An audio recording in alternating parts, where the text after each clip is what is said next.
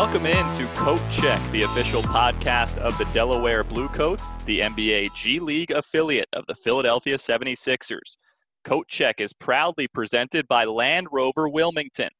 I'm Matt Murphy, back with a special episode this time around, and that's because this one is part of the 7-6-day pod party on the 76ers podcast network. We've got big guests across all of the pods on the network, including Allen Iverson. More details at the very end of this episode here of Coat Check. But without further ado, let's introduce our special guest on Coat Check, and it is Marial Shayok, 76ers two-way contract player, recently named third-team All-NBA G League, as well as being named to the NBA G League All-Rookie Team. Recording this to kick off the month of July, coming off those G League awards. So, Marial, what did it mean to you to have your success, the success of your rookie professional season, recognized with multiple honors? I mean, it was great. I mean, definitely an honor to see that my hard work is paid off and the recognition from around the league. See that I was one of the better players in this league. So definitely something I'm proud of, and just a little bit more fuel to just keep working hard and just keep getting better. And the rundown to this episode will be pretty much exactly what we did with Christ Kumaji on our most recent episode. So if you haven't heard that one, go back and check it out. Some really good stuff with Christ, Marial's teammate in Delaware this year as well. But today we'll talk about this past season, your rookie year. We will also then go into, of course, our healthy lifestyle segment presented by our friends at ChristianaCare. Of course, as doctors, nurses, and caregivers, and as neighbors and friends, ChristianaCare is a partner in everyone's journey to greater health and well-being. Why do they do it? For the love of health. Visit ChristianaCare.org. From there, we'll talk a little bit about Marial's background and then hit our at the buzzer questions at the end, our standard questions recently pertaining to travel, uniform numbers, and a little bit more. But let's start with this past season. You averaged 23 points a game. In fact, you led all rookies in total points and total field goals made in the G League. What factors helped you transition from the college game to the pro game this year? Really just the work I put in since the season ended last March. I was able to get in the gym and just start working and really try to get my game to translate to the NBA level. Obviously, the line is the main focus, being further out from the college line. So just want to get comfortable in that end and then just keep continuing working on all aspects of my game, and I think I was able to translate quite well. How are you able to grow your game on the court, maybe a little more specifically in Delaware? With the opportunity to play a lot of minutes and have the offense run through me, I was able to really just play free and just really show my work that I put in. And I thank the coaching staff and pretty much passed down from the Sixers. Really put me in position to really just show what I could do, and I think I was able to do that. You hit a lot of big shots this year with the Bluecoats, perhaps none bigger than the game winner early March in DC. How many times have you done something like that at any level in your career? Hit a game-winning buzzer beater? Buzzer beater has been a while, since high school, but hit a few big shots in college. Not at the buzzers, so that was pretty cool to have one with no time remaining. That was definitely the first time in a while. What were you thinking with the ball in your hands? I know you had it in your hands in a lot of big moments this year in the G League, but in that game, time ticking down and knowing off the inbounds that you're going to have a look. Right. I mean, the game flow was weird. I think we had control of the game the whole game, and I was playing well until the last 6 minutes. I had a few mistakes, a few crucial mistakes, and they used that as momentum and got back in the game. And with that last possession, I remember I just thought to myself, I really just want to go out there and be confident, forget about whatever happened in the last 4 or 5 minutes, and just really just try to get a shot off and a good look off. And I was pretty confident I was going to go in, and did. So it was cool. You and I talked about how you got some advice from 76ers veterans, one of whom is Tobias Harris, but really all the guys. What were some of the things that some of the vets told you that helped you the most this season? I mean, just to really be myself and go out there and just play confident and continue to just win the day and be patient. And then my time will come. And that's what I really try to do. Just try to take a day at a time and try to win each day and get better. And then I think it resulted in a pretty good season. And those awards kind of really just show the work I put in and how I trusted the process. So I'm just going to continue to do that throughout the end of the season and my career. You said win the day, and I think that's something you kind of identify with. How long have you thought of it that way, and where does that come from? Really since I got into college and my first year sitting out at Iowa State, so much time and so many days before I get to play again.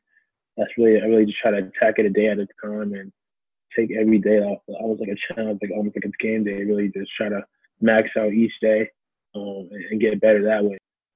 What can you take away from Shake Milton's current season with the Sixers? You guys were the same exact draft pick, dominant in the G League as a rookie, and now Shake recently some really bright spots with increased NBA opportunity. What can you take away from his season?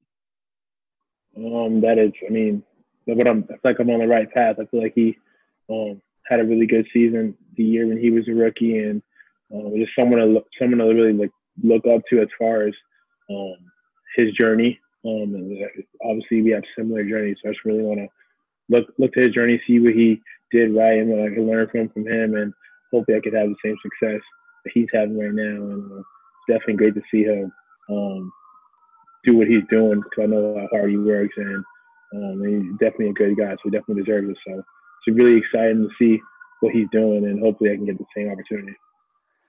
February 6th at Milwaukee, your first NBA bucket.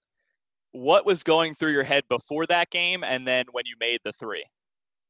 Before the game, it was just like, it was by this time the seasons were going back and forth with both teams, so it was almost like it's been a long time coming. So I really wanted to go out there and just be myself, and an opportunity to get open shots, shoot them like I usually do, and they just play just like another game, just play as hard as possible.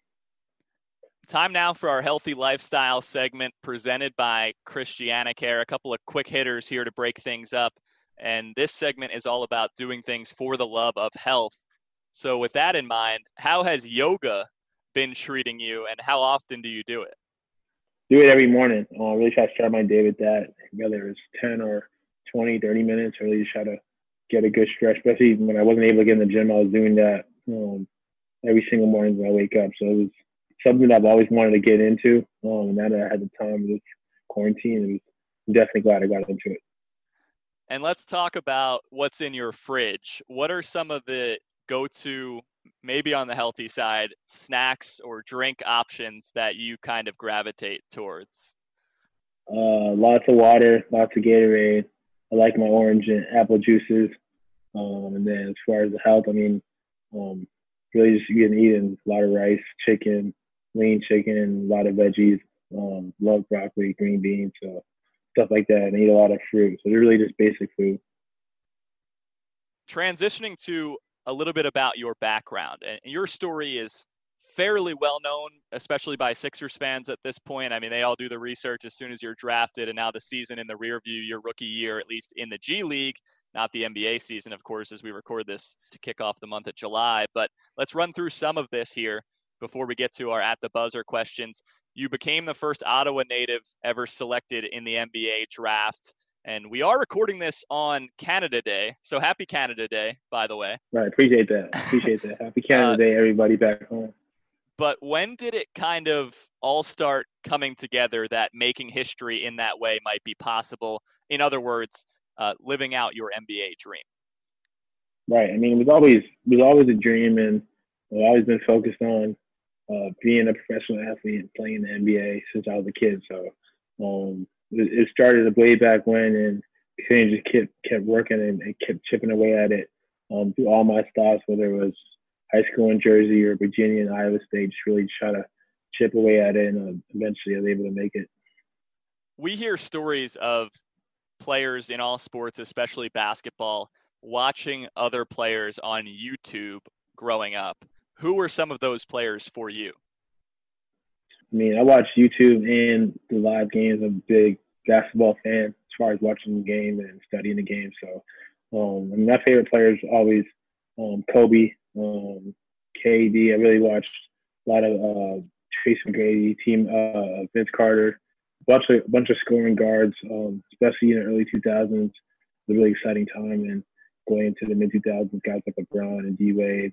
I watched a lot of basketball, so a lot of players. You've talked recently about your journey and your path not being a straight line.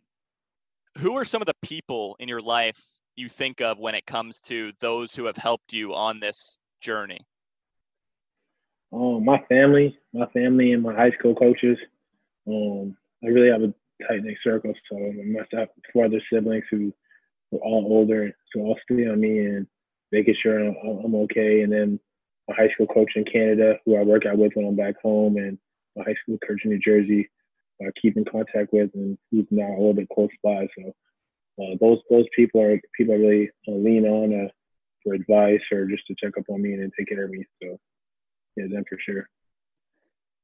More with Marial Shayok coming up. But first, Nemours Sports Medicine believes that highly personalized one-on-one physical therapy for young athletes is paramount to a speedy and complete recovery. Learn more at nemours.org/PT. All right, Mario, let's go at the buzzer before we get you out of here. And I've kind of shifted this around to be somewhat consistent over the last few episodes, even with Chris last week. There's a little bit of a rule for this first one for you because it has to do with travel. And the question is, what was your favorite road city that you played in this season? But the rule for you is that you can't say Mississauga, Ontario, because we know that would be an obvious choice. So what was your favorite road city that you played in this year and why? I would say Westchester. I just like the arena. They had the similar as far as like the dim lights in the stands, like the Garden does, and play the same type of music the Garden does. So it felt like I was sort of playing in the Garden and had a pretty good game there and really got me going. So it was definitely a fun place to play and it's a good game. But yeah, definitely Westchester. How many games did you play at the Garden previously?